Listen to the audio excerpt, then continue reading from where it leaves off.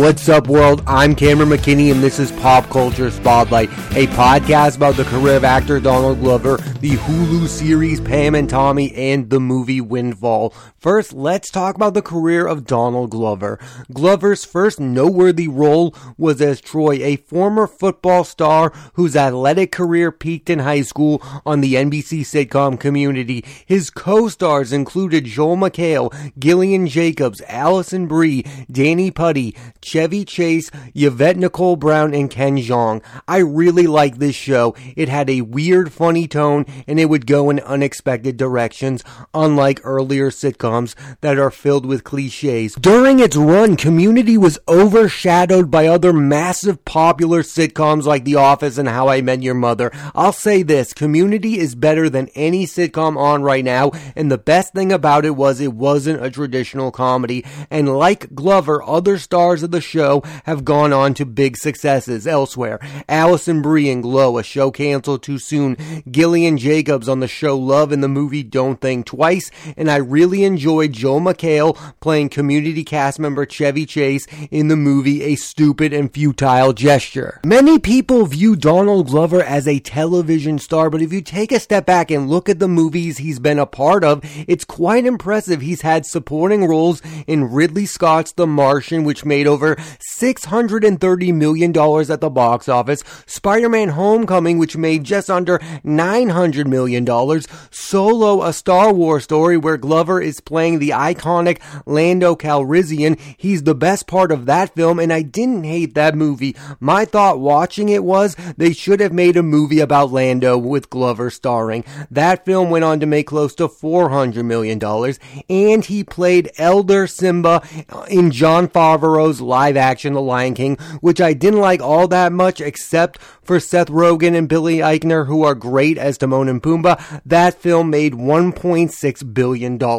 Glover has been a part of some of the biggest movies of the last few years. And when talking about Glover, you have to talk about how he's a multi-hyphenated performer. Not only is he an actor, he's also a writer, a director, and a former stand-up comic. He's funny. I've seen his stand-up special Weirdo, and on top of all that, he's a rapper and a musician under the alias Childish Gambino. And this isn't like when other comics do music like Eddie Murphy. Glover is legitimately making really good music, and he has made a name for himself in that field. Glover is the definition of a Renaissance man. One of his projects that combines his musical career with his acting one is Guava Island, which is half music video, half movie that co-stars Rihanna. It's ambitious, it doesn't always work, but overall I really enjoyed it, and Glover is one of the only people on earth who could have pulled something like that off. Let's talk about the thing that Donald Glover is best known for, the FX comedy series Atlanta,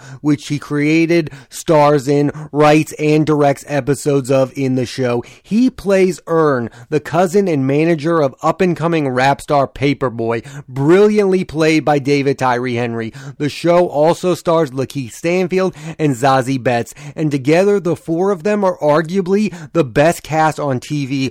All four are also movie stars as well, and for his work on season 1 of the show, Glover won 2 Emmys for lead actor in a comedy series and for directing. I love everything about the show Atlanta. It's got a fantastic mix of comedy and drama, and I am super excited for the long-awaited season 3 that's coming the day this podcast comes out. Atlanta is about to retake the mantle of the best comedy on TV. The show is set to end after season 4, which is for the best. The less is more approach to television has proven to be really effective. What I also love about the series is that there is a clear narrative, the career of Paperboy, but there's also one-off standalone episodes that has nothing to do with it. It's the best of both worlds when it comes to modern comedy. My favorite Donald Glover performance is, of course, in the show Atlanta. I love the character of Earn. Glover is hilarious in the role, and what I also love about the character is he's not always likable, and you don't see that a lot in comedies. Usually the lead is the voice of reason, but Earn is someone who routinely makes brash decisions. He's super smart, but always seems to get in his own way. He's a complicated person and my favorite character on the show. The most underrated performance of Glover's career is in Ridley Scott's The Martian. It has one of the best performances of Matt Damon's career, but there is a segment of the movie where Glover's character comes up with a plan to get Damon's character off of the planet Mars. And when I watched this movie for the first time, I fell in love with Glover's performance. I love when a side character takes over a movie and makes you wish he was the lead of the movie. Glover's performance in that film leaves you wanting more of him in the movie. The best year of Glover's career has to be 2016. This is the year he won those Emmys and Atlanta premiered. Atlanta changed our entire viewpoints of who Donald Glover was. A lot of people knew who Donald Glover was because of the music, but because of the acting, but Atlanta made it so everyone knew who Donald Glover was, and we now take him super seriously as one of the best creatives in all of Hollywood. Glover is next set to star in a television adaptation of Mr. and Mrs. Smith, that bad movie that starred Brad Pitt and Angelina Jolie, but if anyone can make that work as a television show, it would be Donald Glover. Glover has had so many different careers so far. He's had a musical career, he's had a stand-up career, he's had a really good acting career. The craziest thing about all of that is Donald Glover is only 38 years old, and I still think that the best is yet to come. I think he is one of the most exciting people working in television today. And here are the list of Donald Glover performances you need to watch if you haven't caught up yet. Community, The Martian, Spider-Man Homecoming, Atlanta, Solo, A Star Wars Story, Guava Island, and The Lion King. A lot of actors pretend to be really good at a lot of different things.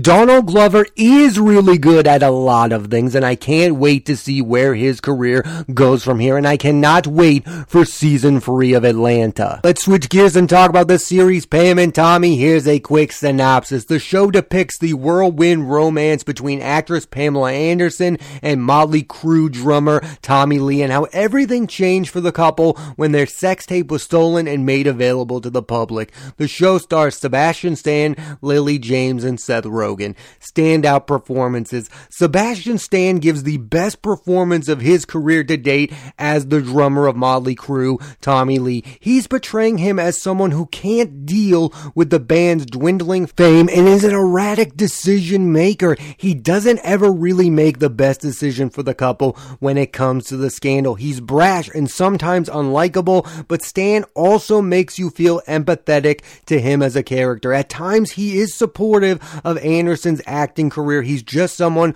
who lets his ego get the best of him. Lily James completely transformed for the role of former Baywatch star Pamela Anderson and gives a really good performance that gets better as the show goes on. I would describe it as Stan is more of the comic relief of the show. He's over the top, he's wild. There's a scene where he has a gun that's super bizarre and crazy, while James carries the dramatic elements of the show. It's not as fun or flashy as Stan, but it's an equally solid performance. What I liked about the show is all the parts involving Pam and Tommy, and how all the men couldn't realize or didn't care the real victim in all of this is Pamela Anderson, because the scandal was negatively impacting her career while Tommy Lee was getting kudos for the tape. And if the show would have just focused on that, I would consider this show, Pam and Tommy, to be great. But instead, the show also dived deep into the life of Rand, the man who stole the sex tape from Tommy Lee and Pamela Anderson,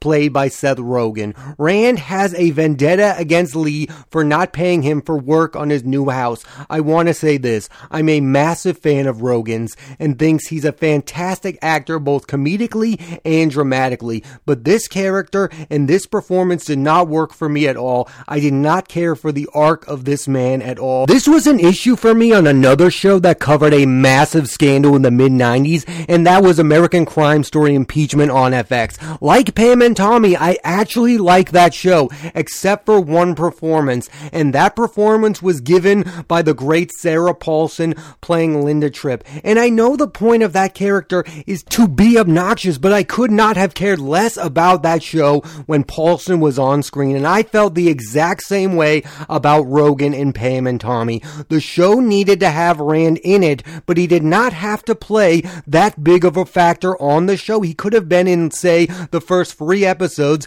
and then they should have moved on from him as a character and not spend as much time with him. The craziest thing about the show Pam and Tommy is it needed more Pam and Tommy and less Rand. You can't spend that much time with the show's most least interesting character. My biggest issue with Rand is I don't know how the show wants me to feel about him. Am I supposed to feel bad for him, like he's a good person? Does the show want me to feel sorry for him? My only thoughts about Rand is he is extremely boring. I also find it really funny that Pam and Tommy was one of the most anticipated shows of the year, and it comes on and now all we can talk about is the fact that there was one moment with a talking penis. And the reason for this now infamous moment is because of, in Tommy Lee's memoir, Tommyland, he talks to his penis. It's one small, absurd, silly moment. It's not worth all the chatter that it's getting. Overall, I like the show Pam and Tommy a lot. It's a good show that could have been great.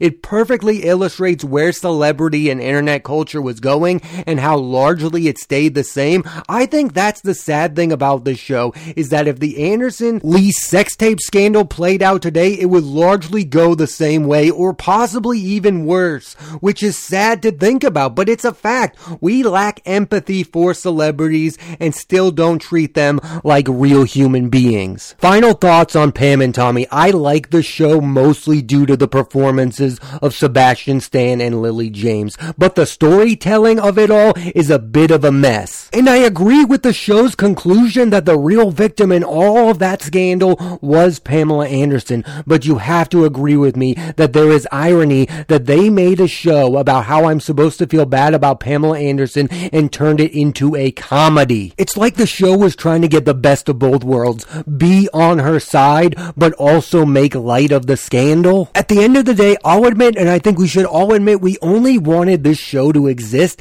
to see if Sebastian Stan and Lily James could transform and be Tommy Lee and Pamela Anderson, and those two actors were able to achieve that feat. So I'll look back at Pam and Tommy and call it a success. Now let's switch gears one final time and talk about the movie Windfall. Here's a quick synopsis. A man breaks into the house of a billionaire, and on the way out, he's confronted by the successful CEO and his wife and quickly decides to hold them both captive. The film stars Jason Segel, Lily Collins, and Jesse Plemons. Standout performances. I'm a fan of all 3 of these actors. Jason Segel, who got his start on comedies like Freaks and Geeks and How I Met Your Mother, has made the transition to being a legitimate dramatic actor with his recent work in The End of the Tour, where he played renowned author David Foster Wallace, Our Friend, where he brings a great mix of comedy and drama. You can go all the way back to 2011's Jeff at Home, directed by the Duplass brothers, to see Segel is more than a comedic actor. And I'm someone who loved his work in Forgetting Sarah Marshall and I Love You Man and the Muppet Movie, but I love the evolution of his career. Jesse Plemons is coming off of his first Oscar-nominated performance in The Power of the Dog, the first of many, I believe, and it's not even his best performance. That's Game Night. In Windfall, he's perfectly cast as a successful billionaire who sees himself as a victim of modern society, someone who sees his wealth as well earned. He dominates most of this movie. The last bit of the movie, however, is dominated by Lily Collins. I thought she was giving an okay performance throughout the movie, and then in the last sequence of the movie, I thought she completely turned it up to 1,000 and delivered a terrific performance. I have long been a fan of her work. Her early films like The Blind Side, Mirror Mirror, and Love Rosie, I feel like she's become underrated. She's really good in Rules Don't Apply, Okja, Extremely Wicked, Shockingly Evil and Vile, Tolkien, and Mank, which I loved her in. She may not always pick the best movies to be in, but she is always really, really good. I've seen director Charlie McDowell's last film, The Discovery, which starred both Jason Segel and Jesse Plemons, along with Rooney Mara, Robert Redford, and Riley Keough, and I liked it. It had a really interesting premise, and with Windfall, he's made a really good, tight 90-minute thriller that gets more and more exciting as it goes, and more than most movies, the quality of a thriller all comes down to its ending, and this movie's ending really worked for me, and I didn't see it coming. Maybe some will. I liked what this movie had to say about something that we all think about these modern times: CEOs. When you watch Plemons play his version of a billionaire, you can't help but think about former Amazon CEO Jeff Bezos or Facebook's Mark Zuckerberg. There's a part in the movie where Seagal's character confronts Plemons' character over the fact that he doesn't care about all the jobs he's made obsolete. He's completely out of touch with reality. These type of billionaires think they're helping everyone on planet Earth, but in reality, they are really only helping themselves and the other 1% that are extremely rich. Plemons' character in this movie almost kind of reminded me of the CEO that Oscar Isaac played in Ex Machina, the guy who was making a robot clone thinking he had all the answers to everything. These people think they have all the answer and all the knowledge because they are rich. And they think the answer to everything is money. I mean, there's multiple points in this movie where Plemons is just offering Seagal's character an endless amount of money to make this situation go away, because that's what his entire life is: giving someone money and then getting the issue resolved. Even his marriage to his wife, played by Collins, is basically a business transaction. I don't want to spoil the movie Windfall, but I want to talk about Jason Segal's character's motivation. He confronts the Plemons character by the end of the movie, and he tells him that he came here to see if Plemons was a good person who deserved his good fortune. And he saw how he acted towards his wife, and he realized life is not fair. How could someone so cruel have all of this money? And that's something that I think has never really been explored in a movie as well as it is here. This idea that these billionaires are not necessarily good people, because a lot of people like to say successful people are also good people, and that is far and away often not the case. These people that are successful and have the money are usually really cruel, or they were once good people and the money changed them. I mean, think about it. The longer people act like you have all the answers, the more you're going to think that you have all the answers. Like Mark Zuckerberg with Facebook, he probably thinks he has the answer to everything because he's told he has the answer to everything. It is human nature to believe that if that's what people are telling you. The reason why someone like Jeff Bezos gets to go into space is because he's one of the richest people on planet Earth. There's no other reason. He's not that special other than the fact he has a massive, massive bank account. And what angers Jason Segel in this movie is not the fact that the Jesse Plemons character is rich, it's how much impact he can have and influence he has on the world today. Because in our world, like it or not, money equals power. Money equals control. What I also really like about this movie is people are going to be on opposite sides. Some people who watch this movie are really going to be on the side of the Jason Segel character and say, yes, take down that evil CEO, because again, they're going to make the connection between him and the CEOs that affect our modern society. But there will be some people who watch this movie and agree with almost everything the Jesse Plemons character is saying. He says, look, I earned my money through hard-earned work. I am not the problem here. I earned everything I have, and now you're coming to me asking me for a favor. One of the best moments of this movie is when Lily Collins' character talks to Jesse Plemons about the fact that he paid all of her college loans. It was one of the best moments in a movie this year. I loved everything about that movie. That moment is this movie for me. She's basically asking him, do you think I am a freeloader? That scene summarizes both this movie and that relationship. I also think we can really empathize with the Jason Segel character. We probably all imagine what it would like to be Jeff Bezos or Mark Zuckerberg and have that incredible amount of money.